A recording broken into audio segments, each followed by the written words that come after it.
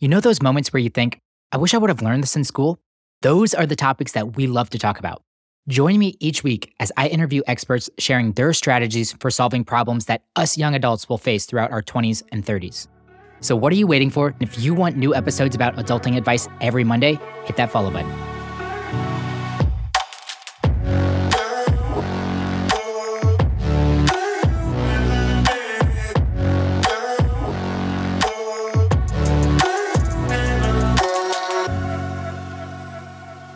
Well, Pete, I'm excited for this conversation. So careers can be challenging, especially for early career professionals. There's a lot of questions around impact and fulfillment, work-life balance, career advancement. And when you're new to the workforce, these questions are hard to answer, especially on your own, with you feeling so uncertain about so many things, which I feel like is the reason why it's very important to surround ourselves with the right people that we can confide in and help be a sounding board, which led me to you in the concept for this episode today, which is a personal board of advisors. So Pete, you are very passionate about it. You, of course, you have a lot of in-depth knowledge considering you're writing a whole book about creating a personal board of advisors. Let's kick things off. How does a personal board of advisors differ from just having multiple mentors? So let's think about what a mentor is. Let's think about how a couple of mentors can help. And then let's kind of graduate to step 3. Yeah. Right. So mentor, somebody that's going to help you progress in your career. They're going to help share insights, perspectives, and experiences. And I really think of the good mentors as the people trying to guide you on that journey, right? We're all navigating this professional path together. And some of us, let's face it, we don't know what we don't know. And if we can talk to folks that have been there, done that, and they know what to do and also what not to do, then that's super helpful. Okay, so if I get one of those kind of people, what if I got a second one, right? Mentors, think of them as more one level, maybe 2 levels above us, but they're not going to really differ that far. Typically, your mentor is going to be in your own function. Maybe they've had your same role, your same job before. They know your team pretty well in most instances. And we can have 2, 3, 4 mentors. The concept of the personal board brings more diverse perspectives to the overall equation. And so think of this as a mentor that's in your function, a mentor that's out of your function, somebody that's on your same level, somebody that's a couple levels above you, somebody that's different than you. And you can even have the different people that you go to for non-work stuff on your personal board of advisors. Maybe you even have a coach that's on there. So that's kind of the difference, is adding more complexity, and it's for a more strategic approach to your long-term success, if that makes sense, Justin. I think that makes a lot of sense. And I'm very passionate about mentorship in general. I think it's important to find a mentor that you can rely on early in your career. This just feels like mentorship on steroids in a good way. Like, yes, it can be complex. Pete's got to share a whole lot of ways that you can simply create your board and then continue to develop your board over the period of your whole career. But I do like it. And of course, it's successful because many Fortune 500 companies and startups have a board of directors, and they rely on them for a lot of insight to help guide and kind of shape the direction of where the company is headed. Do you find that, kind of playing devil's advocate here, that the personal board of advisors is just overkill if you're not a entrepreneur or a tech founder? Do you feel like it's important for even the everyday career professional that is just really excited about advancing their career, but let's just say they're a finance analyst in a company right now? Wow, it's like you're going through my brother's resume here. So let's just say, hypothetically, there's somebody that's 5 to 8 years into their professional journey, and they get to a point and they're like, I'm working for this Fortune 100 company. I switched. I'm now working at a Fortune 1000 company, and I'm kind of like at a question mark phase in my path where I don't really know what I want to do next, exactly where hypothetically, right? All just hypothetically, of course. And, boom, this concept of having a couple of different people to bounce ideas and perspectives off of seems like not a terrible concept, right? You have this internal struggle and you're like, what is it that really gets that spark going? I don't know if I found that exact thing that really fires me up truly. So this concept of talking to people that have been in your shoes before, talking to people that you aspire to be like. One of the things we'll talk about today when we get to the career map is maybe not having future positions, but future people that you want to aspire to be like. So thinking about this, right back to the personal board of advisors, early to mid-career, it's the concept of being aware of you don't know what you don't know, again, but having a couple of different informational interviews, one, to explore, hearing about the paths from people that were in your role and also tangentially in your role. So like if you're in engineering, perhaps you mentioned the finance person, right? A finance person might have a cross-functional mentor that's in engineering or in law or in marketing, right? So they're one over on kind of that organizational chart, if you will. And they're able to say like, hey, here's kind of what it's like over here. And here's kind of what you could do as you keep progressing. Here's some of the other things to think about. And again, back to the other piece of, as much as we want to plan for the future and the things we want to do, it's super important to have those voices and those personas and those guides that are keeping us accountable of what not to do along the way. So this concept, right, personal board of advisors and the career map is extremely valuable whenever you're in those first couple of years of your career, because there's more variables in the future. There's more question marks in the future, plain and simple.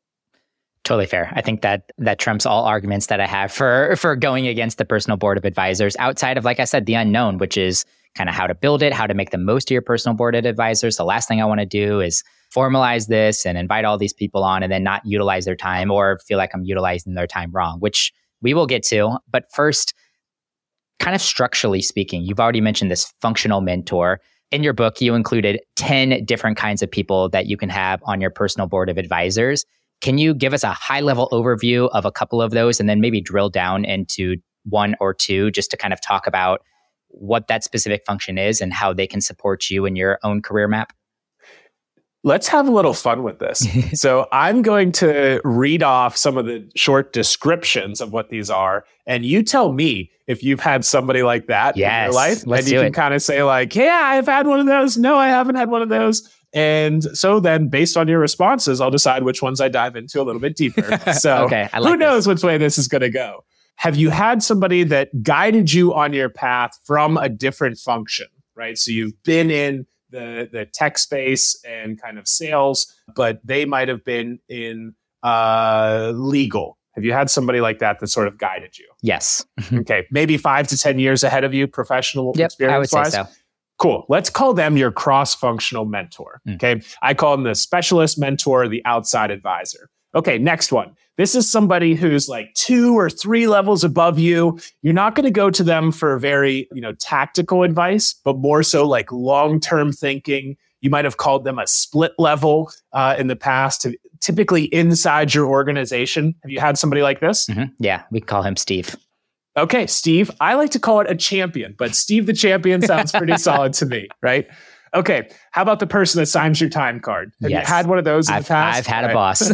So I like to call it a manager or supervisor because it's interesting. You read a lot about like the terminology and the connotation of a boss, but I like to think of supervisor, right? The boss can be a superhero in your career, right? And help really get you to those next steps. They can also be a super zero in your career and really put the brakes on things. So you have that one.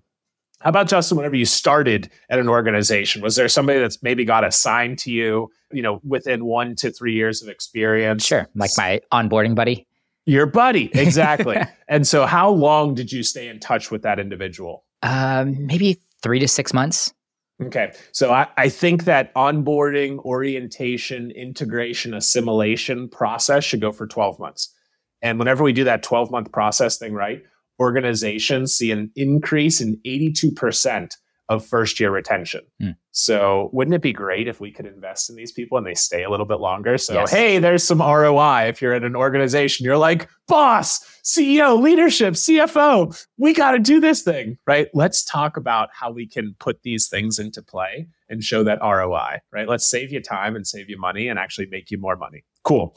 All right, let's go to the second half of this. So just to recap, we've talked about a cross-functional mentor, a champion, a manager, a functional mentor, and a buddy. Actually, we didn't talk about the functional mentor. So I'm just going to not even ask you a question. But dang it. This is somebody, somebody that's been in your shoes before. You aspire to be like personally, professionally, maybe even spiritually, if it makes sense on that side. But they know kind of the steps that you're about to take. And they're able to say, they're able to ask, Justin, did you think about this approach? What if you do this? What if you don't do this, right? What could happen on the other side? So important that they're guiding you rather than recreating. The best mentors, functional mentors specifically, right, have done it. Whereas the cross-functional mentors was if you're an engineer, they're a lawyer.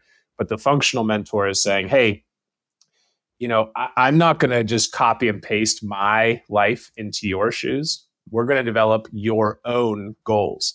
So for the goals piece, which we work on with each of these board members, I call them SMARTY, SMARTY. And you're probably like, yes, we've all heard of SMART goals. What's this why? Great question, Justin. I'm glad that you asked. So specific, measurable, achievable, realistic, timely, and the why is for yours. Exactly. Because how often do you see somebody that's like, oh, I'm doing this thing because somebody else said I have to. Yep. And I've been in there. You've probably been there at some points in your career. And it's like, hold on a second. Is this really for me? Or is it not? So those are the first 5. Let's get into the next ones. So have you ever hired somebody that you pay, right? The mentors we haven't paid to help you complete something, to develop a new ability, to achieve a certain certification or milestone, help you prepare for a certain goal that you had. Maybe it's in the office or out of the office.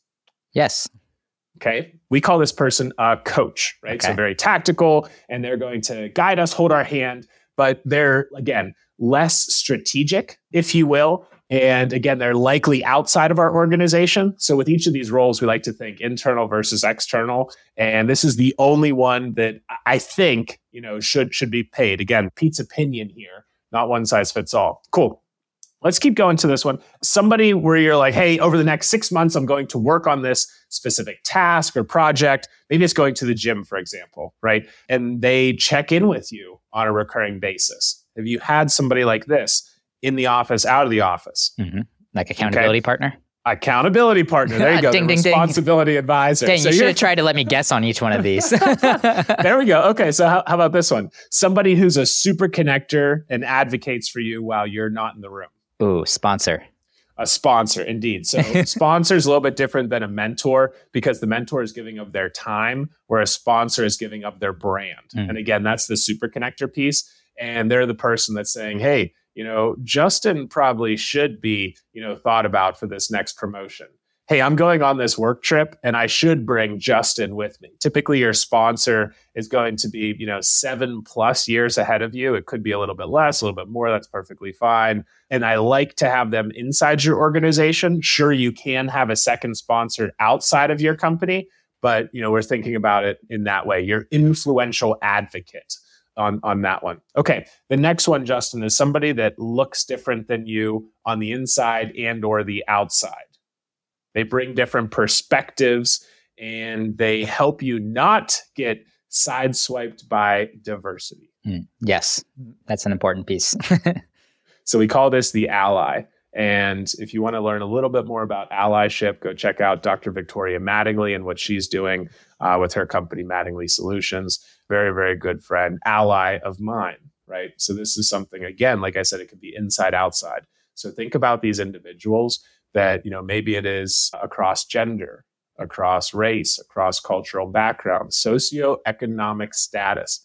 Maybe it's across different abilities, veteran status. There's a lot of different ways that we can find allies and folks that have different lived experiences than us. And it's something particularly important as we keep progressing. So your ally, kind of as you get into the 4 to 5 to 10 years of experience, you don't know what you don't know. And the first few years, you're just trying to figure out, hey, how to get up and running. Then in that like phase 1.5, 2.0 of your career journey, that's where the ally can really unlock some of those other things. Because, hey, what do we say a couple of times so far? I don't know what I don't know. And that's where the ally helps us out. All right, you ready for the last one? Yeah, Number 10, 10 of 10. So this is somebody that you and I may not yet have on our personal boards. So there are certain board seats that we'll fill early in our career, middle of our career, and later in our career. So let's think hypothetically, right? You're an executive probably over at Microsoft by this point. Maybe we fast forward 6 to 7 years in the future, for example, and you're getting ready to go spend more time with your family. But we need to make sure that all that institutional knowledge and the know-how and the relationships is handed off to somebody else. So, and maybe there's a couple of somebody else's. We want to make sure that you, right, being the great, fantastic strategic leader that you are doing this proactively. So what do you think this board seat might be called? It's like your Padawan. Padawan, that's a good one. You could also call this your successor or your protege in training. And along the way, we can weave in some of the concepts of reverse mentorship in here as well. So those are the 10 that we go through. And I'd ask this question. Have you, in your experience, Justin, had one person fill multiple of those seats at one time?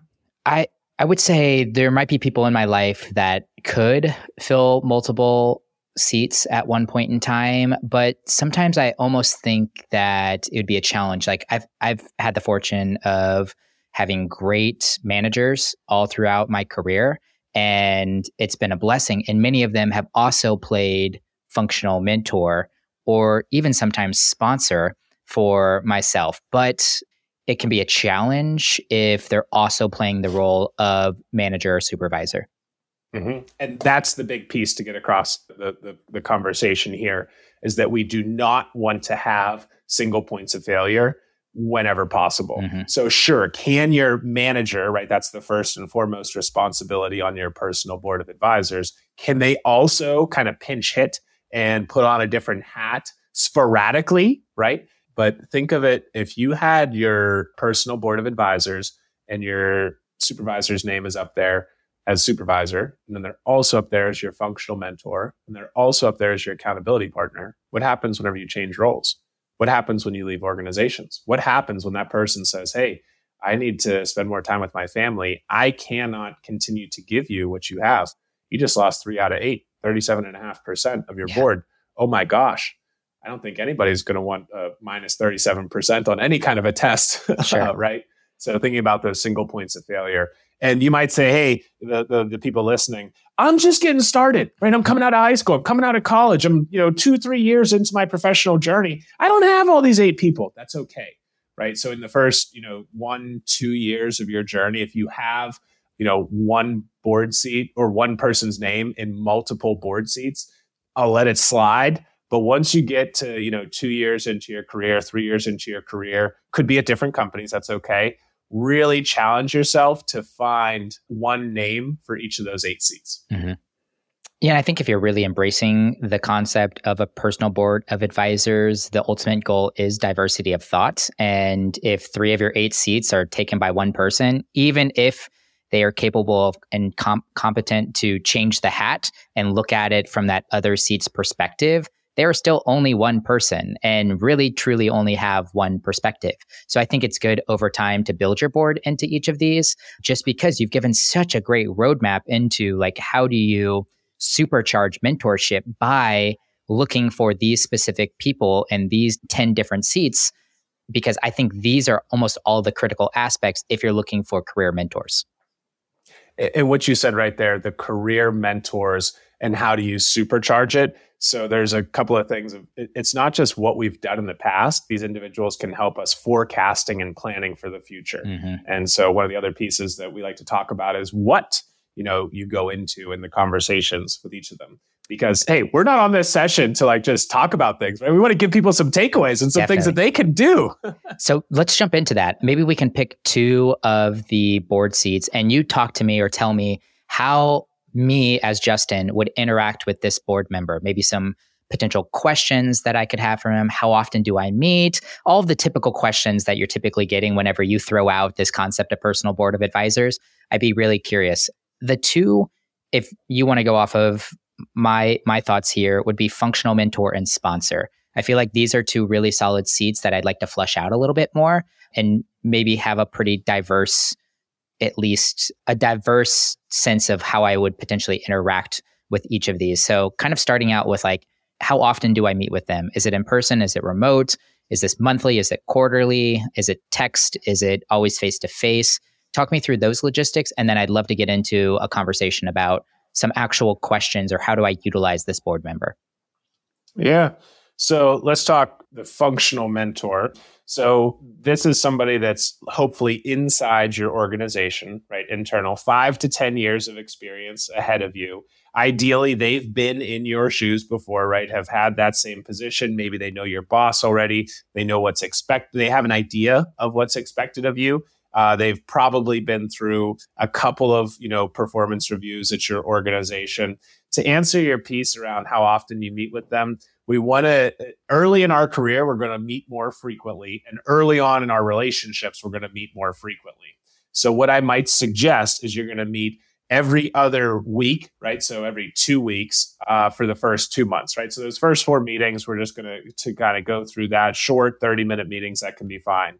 Once we get past those first introduction conversations and kind of setting the groundwork, our goals, our expectations, because let's face it, if we don't have the what we're going to do and how we're going to do it ironed out and agreed upon early on, how in the world are we supposed to be able to succeed long term? Then we can get into monthly. And I think the monthly can take place up until that 6 to 8 month mark. And then if you go bi-monthly, I think that's perfectly fine. I, really try to not let it go more than once a quarter with your mentor. And I really try and keep your mentor to once a month. Mm-hmm. But it's not one size fits all. One example, I had a mentor, Paula, who graduated from mentor to champion. And so what that means is she just kind of got to be more strategic. She got super, super busy as she kept getting promoted. And we just did a little rewiring, right? You can go through the iring process in the book, but some rewiring of what my board is going to look like. It's okay that it changes over time. Yeah. And it sounds like it probably should. Oh, yeah. Yeah. Our lives change. Now, you asked the question about the remote piece. So, hey, we're living in a WFX kind of society, right? Work from anywhere. Mm-hmm. So I like to think of it as a story of one of my buddies who's a psychiatrist. And he's getting very involved in telehealth. And I said, dude, how in the world can you truly assess one of your patients if you're not there in person? And he said, Pete, think about all those folks that have nothing and they're not able to get to a doctor. How special is it that you can give them a little bit more while you're not physically in person? And of course, it's not entirely the same. But think about this. If we can engage like we're doing remotely here, Justin, that's a lot better than nothing, right? Ideally, you can be in person with this individual at least once a year, but it's not a requirement. It's a nice to have, not a super need to have.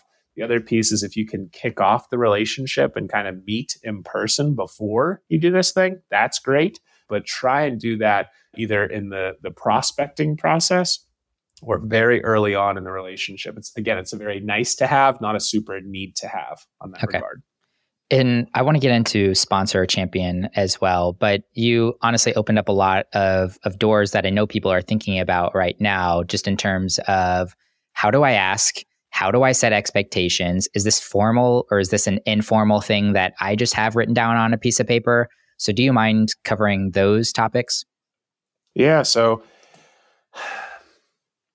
you ever heard of the term DTR? It's all over Facebook. Yes. I'm not a big Facebook user, but it's something that people talk about often, right? Define the relationship. And some people are all about it and some people are not all about it. And the same thing goes with the people on your personal board of advisors. So it's, again, not one size fits all, like I've said about 75 times. We'll probably have to see how many times I actually say that. We can check the transcripts. But the interesting thing is some people just love to be there as a sounding board, and you can have informal functional mentors. That's okay. A question I get a lot is, do I have to say, hey, Justin, congratulations, you've been promoted to my functional mentor, first chair functional mentor, board seat on Schramm's personal board of advisors. You could say, wow, that's really awesome, fantastic. You might say, oh, geez, that's a lot of work. Yes. The other, response might be, I am not ready for this right now. Me as a first board seat functional mentor? No way. But if I was like, hey, can I bounce some ideas off you? You've been in my shoes before and just kind of want to learn from you. You'd be like, yeah.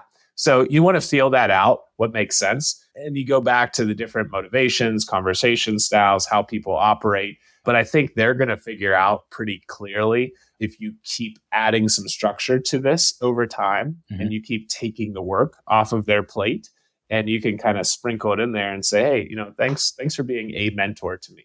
Right? It's a subtle way to do it. And after a couple of conversations, you might even say, hey, you've really helped me out a lot here, Justin. Thank you for being a mentor. I actually have you on my personal board of advisors. I don't know if you've heard of this concept before or not, but just wanted to sort of share it with you. So kind of how can we ease into this piece? And then it gets to be up to you how formal you want to be with this process. I've done it where it's formal, it's informal. I've talked to now thousands of people, and some say, yes, formalize it. And some say, no, you don't need to. I would agree. I could definitely see someone being overwhelmed by the ask or the thought, especially early on, whenever you're still building your relationship. I'm actually the opposite. I'm a type A. So when someone's like, hey, I'm building a personal board of advisors and I want you to fit this, can we meet twice a month? And here are my goals that I want to set between us.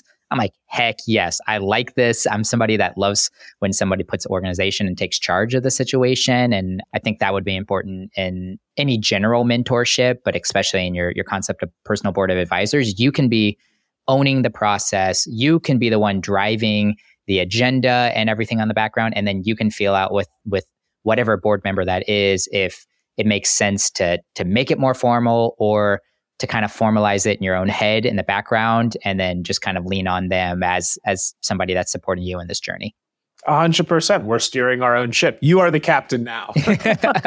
You asked the other piece of how do I ask somebody? Yeah. So, you just did a great job right there. Hey, I am building my personal board of advisors. This seat is open. I thought it might be worth us having. And you by this point, you've already had a conversation with them and you like them as a person, right? There's 14 different pieces of the checklist in the book that we talk about, where it kind of goes through the non-negotiables, the nice to haves. And you might do a lot of these, but it's kind of how do I actually add some more structure, right, to this process. But you could also say, hey, I'm just looking to learn a little bit more about, this industry.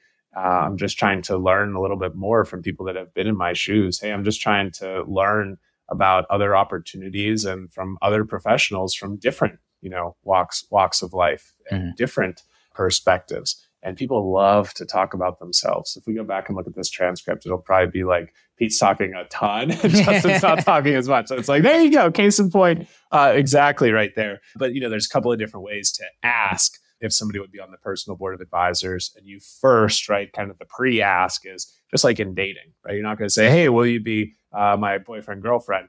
Without, feeling out if it's a good fit, right? One of the pieces is, can you spend time with this individual? Do you trust them? Do you respect them? Do they have time for this? Might not be good on the timing side. So those are a couple of ways that we can ask.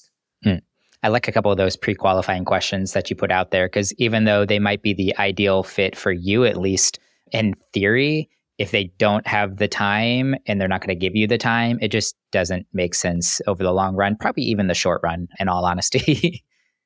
Yeah, exactly. And we just like in sales, right? If it's going to be a no, let's get to a no sooner. Let's not waste your time. Let's not waste my time.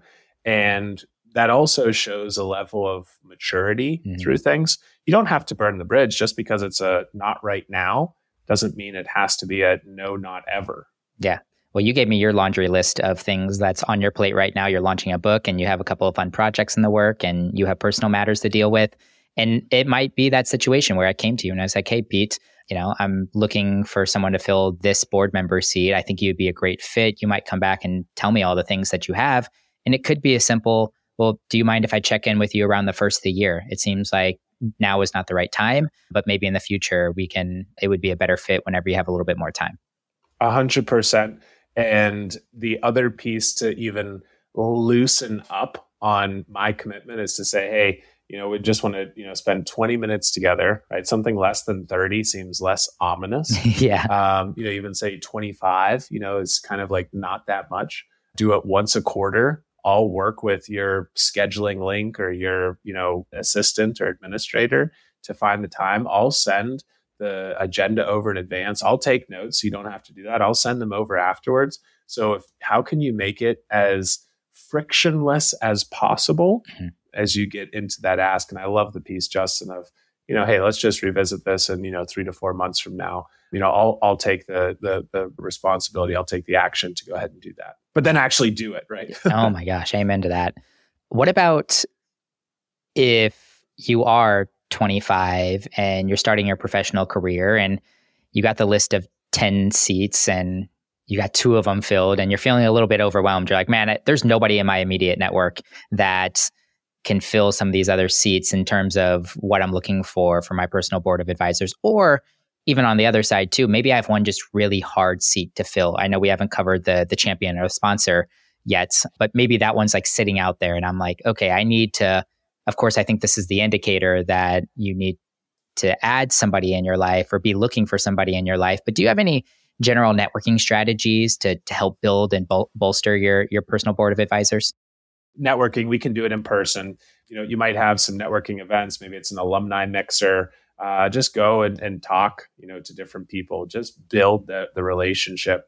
Even if you're not looking for a job, you can still go and network and say, hey, just learning more about the industry, seeing who's out there.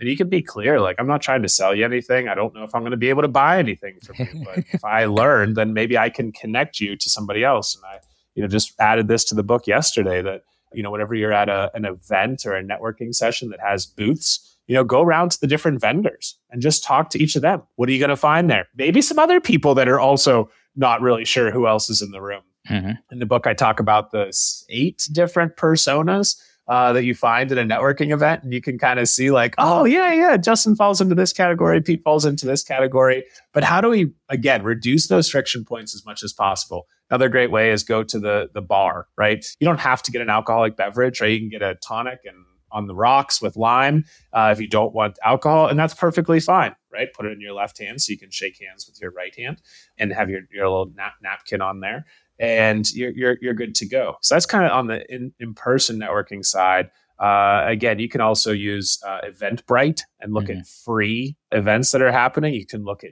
meetups. I've done those kinds of things. You can go to your local chamber of commerce. You can go to your Rotary Club, Rotary. I had no idea what the heck that was, through high school, college, first couple of years of my professional world. And I come back into the Pittsburgh area after being gone for all of my professional life. And people are like, oh, you got to come to this Rotary meeting. I'm like, what? I don't even know what that is. Is that the person that like approves the, signatures? They're like, no, that's a notary, you idiot. Get like, out of here, Pete. That's funny. Yeah. Thanks, sir. Thanks for clarifying. The good news is networking is a topic that I cover pretty frequently on this podcast. We just finished up a big series in July and August covering this. And I believe episode 108 is probably a good one to check out. You mentioned a couple of places you can do some networking, and I have a specific list. I think it was 7 places to do in-person networking. Your alumni association and Eventbrite were 2 of those 7 that I mentioned. So that's a nice one to check out. Or this is a great first ask to your personal board of advisors. Hey, I'm looking to fill a couple more seats on my board, and I'm looking for somebody XYZ. Do you know anybody, or do you mind making some introductions for me, just so you can just kind of jumpstart some of that networking? Yeah, I think the referral is super, super big. They're already in. They believe in you. They trust in you. They want you to succeed. So I'm big on that one. Think about conferences and symposiums. Think about stretch assignments. That's another big one. And then also, there's this little networking place that never turns off 24/7, 365. It's called LinkedIn. Yeah. Almost 1 billion people there at any point in time. Anybody that's out there, please, connect. I think Justin will share it in some of the show notes afterwards. Please connect on LinkedIn. That's the easiest way. And we're in this together. Share your thoughts, comments, stories, tag me. I love hearing about, people's personal board of advisors coming together and their career maps as well, right? Some of the things that you can do with the personal board. Yeah, we're both LinkedIn power users, so it's definitely my platform of choice. But let's continue on the conversation. So we've really talked about what a personal board of advisors is. We talked about how to build one, how to even ask members to be on your board. I want to now kind of, as we're closing out this conversation, shift it to how to make the most of your personal board of advisors. And you were already giving us some context of some questions. And of course, I think with the member seats that you laid out, it makes it a little bit more obvious in that sense. But just kind of talking through your personal board of advisors, do all of your seats have kind of the same setup where you do the bi-weekly meetings and then move to monthly and then potentially into a bi-monthly or quarterly? And then do you ever bring all of your board members together for a retreat or a Zoom party or something like that? So a couple of questions in there. Been bad about giving you like 3 questions at a time here, but that's all right. I got them. I'm just giving you jumping off points. So let's talk about how to make the most of your personal board of advisors. I'll, hit on that concept of a career map a little bit more. Yeah, I think there's a lot more. We could probably have a whole nother session on this at some point, but your career map, very simply put, is what you did in the past, what you're doing now, and what you're doing in the future, right? Think of the jobs. Okay, cool. Let's go to career map level 2, 200 level course now. Let's break this up into the jobs and positions and organization that I've had, that I have, and that I want in the future.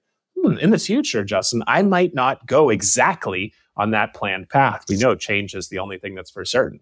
So I want everybody to think about this. What could be option A, option B, option C, option D for that next job? And then that role after that, right? What is option A, B, C, D? Cool. Let's go and add another column to this. What are the different education and certification pieces I need to get over time?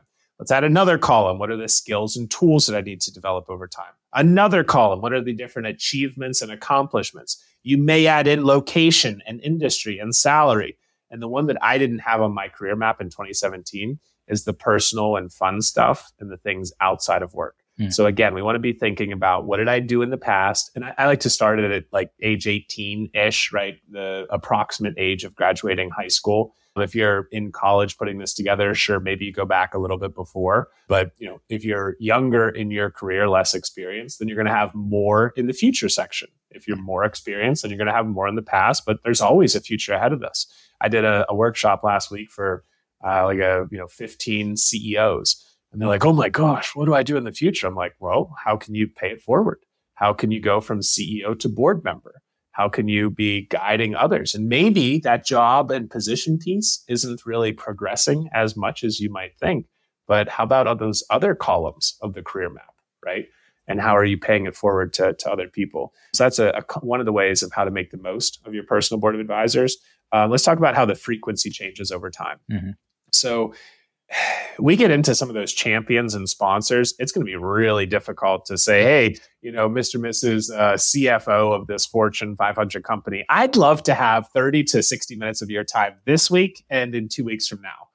Let's hope they don't show you the door right there, right? So notice what I did there. I was kind of demanding rather than asking. And so there's a couple of things of what not to do, perhaps. So in some of those more strategic and higher up roles, maybe you can start off meeting monthly, and then those might go to bi-monthly and then quarterly. But again, any of these board seats, I really don't want you to go more than 3 months without meeting with any of these different individuals. Mm-hmm. And ideally, again, we're still starting off with in-person piece, but let's just kind of talk through it. The buddy is probably going to be the buddy, and the supervisor are going to be the most frequent that you're going to talk to them. Your boss, hopefully you're talking to him or her every week, at least every other week. And you're like, hold on a second. Why in the world is the boss on your personal board of advisors?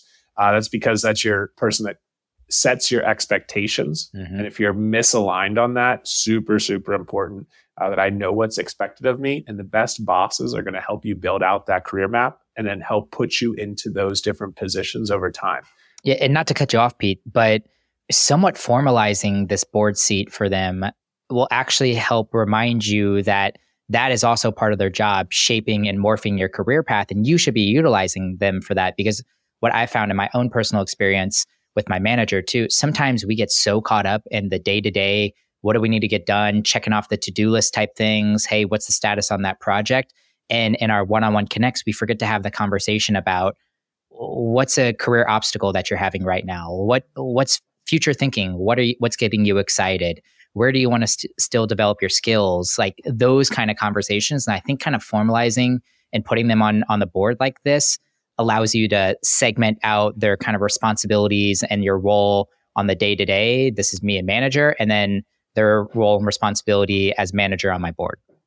Yeah, you're exactly right. And I think it's, again, something to try on for size and see what works. Again, you don't want to overwhelm any of these individuals, especially your manager. And you also don't want to come off as like, oh, you're doing all this other stuff, not your work. So again, kind of ease into that. But anytime you can tie more of your professional development and growth into those planned sessions and have those planned sessions, right? Yeah. All these different conversations and the frequencies and everything, these are the planned things, not the, sure, you can have the, oh yeah, let's just go, we're both in the cafeteria together if that ever happens, both at the water cooler, right? If that ever happens, then you can still do those other things. You can do more, you can do a little bit less, but really set this time aside for your professional development and that time and growth. Makes sense. You asked the piece about the retreat. So let's say, hey, I have, maybe 6 to 10 people on my personal board of advisors, and they're likely not all in the same geographical area. The cool part about how you can add value to the board is by asking who's on their board, right? Asking, what can I do to help you, Justin? You've been a fantastic champion for me over the last 18 months. And, a couple of times I asked how I can help you. Who's on your board? Do you have any open seats? Because here's a couple of people that may be valuable to you to meet. And then again, the referrals to the other folks can really be helpful. So yes, I've had, in-person retreats. Yes, I've had virtual retreats, but it's one of those things, again, back to that DTR. If they didn't sign up for, this extra meeting and this other stuff, don't worry if they can't make it.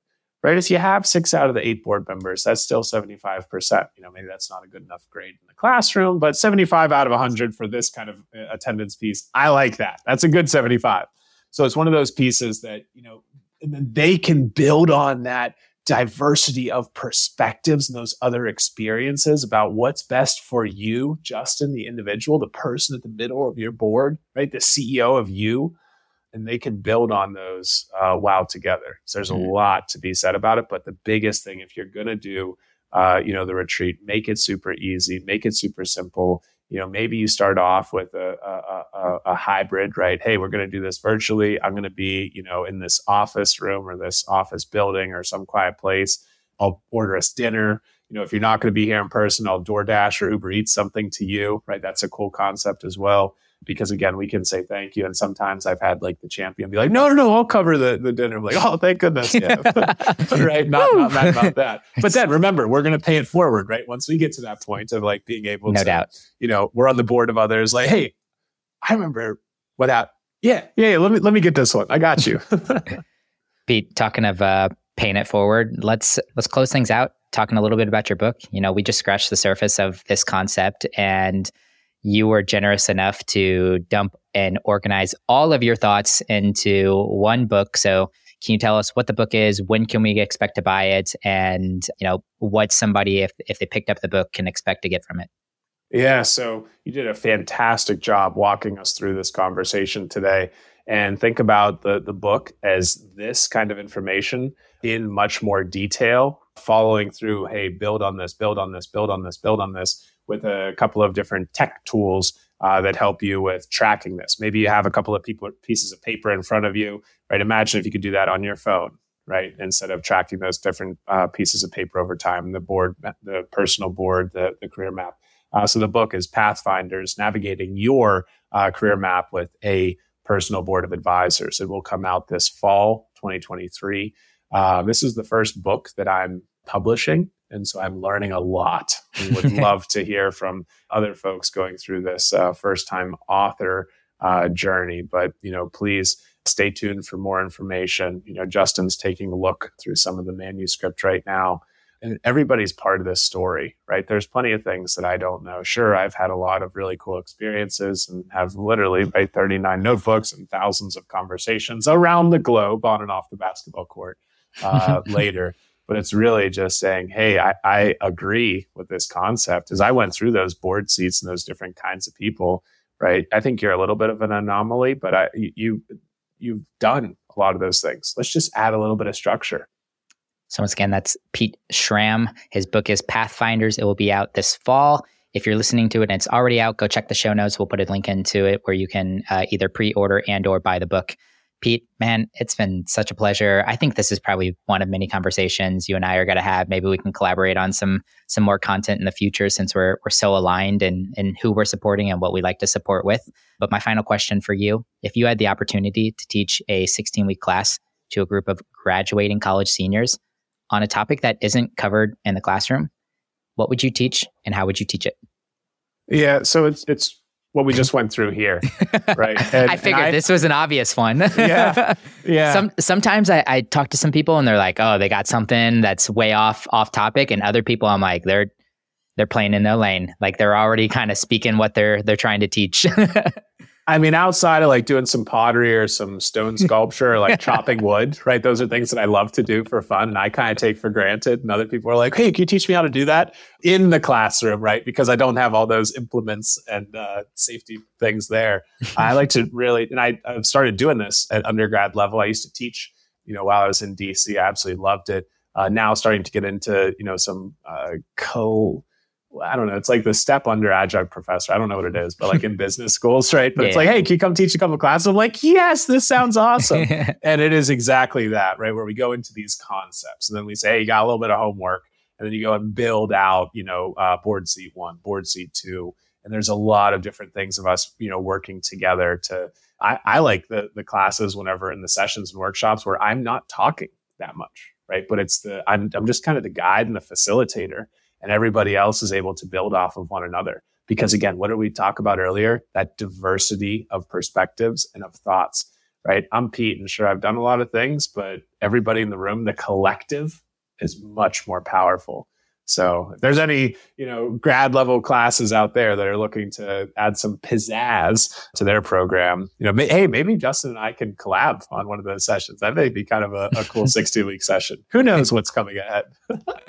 Well, Pete, thanks again. I really appreciate it. This has been a fun conversation. I love the concept. I'm super excited to start putting my board together and probably picking your brain. But once again, you can connect with Pete on LinkedIn. He's very active over there. So if you have a question before the book rolls out, feel free, connect with him and shoot him a question, and then tag us both if you're building your personal board of advisors. Pete, thanks again, man. Thanks, Justin. Thanks, everybody. All right, guys, man, that was fun. So I met Pete, I don't know, a month or two ago, and he brought this concept to me, and I was like, yes, this is right in our wheelhouse, exactly what I love. Two concepts that I talk a lot about with mentorship and networking. It puts a lot of organization and framework to it. I love all of the seats that he laid out for your personal board of advisors. And if he didn't already hammer this home, you don't have to have your entire board built out right from the get-go. Don't be overwhelmed. I think this is just a starting place for you to get going and to put some structure and organization and kind of start owning your career map. So if you want to continue to follow along in this series, which is your map to professional development, hit that follow button. And until next time, love y'all. Thanks for listening to the episode. As always, I appreciate your kind words. If you want to leave us a rating and review on your podcast player right now, that would absolutely make my day. If you want to find episode show notes, our blog, and other great resources, head over to tsirpodcast.com. If you have follow-up questions, an idea for a future episode, or just want to say hi, we have a contact form on our website, and those messages go straight into my inbox, and I promise you, I will reply. But all right, guys, I really appreciate you tuning in. I love you all, and you're not alone. Let's keep making it through our struggles together.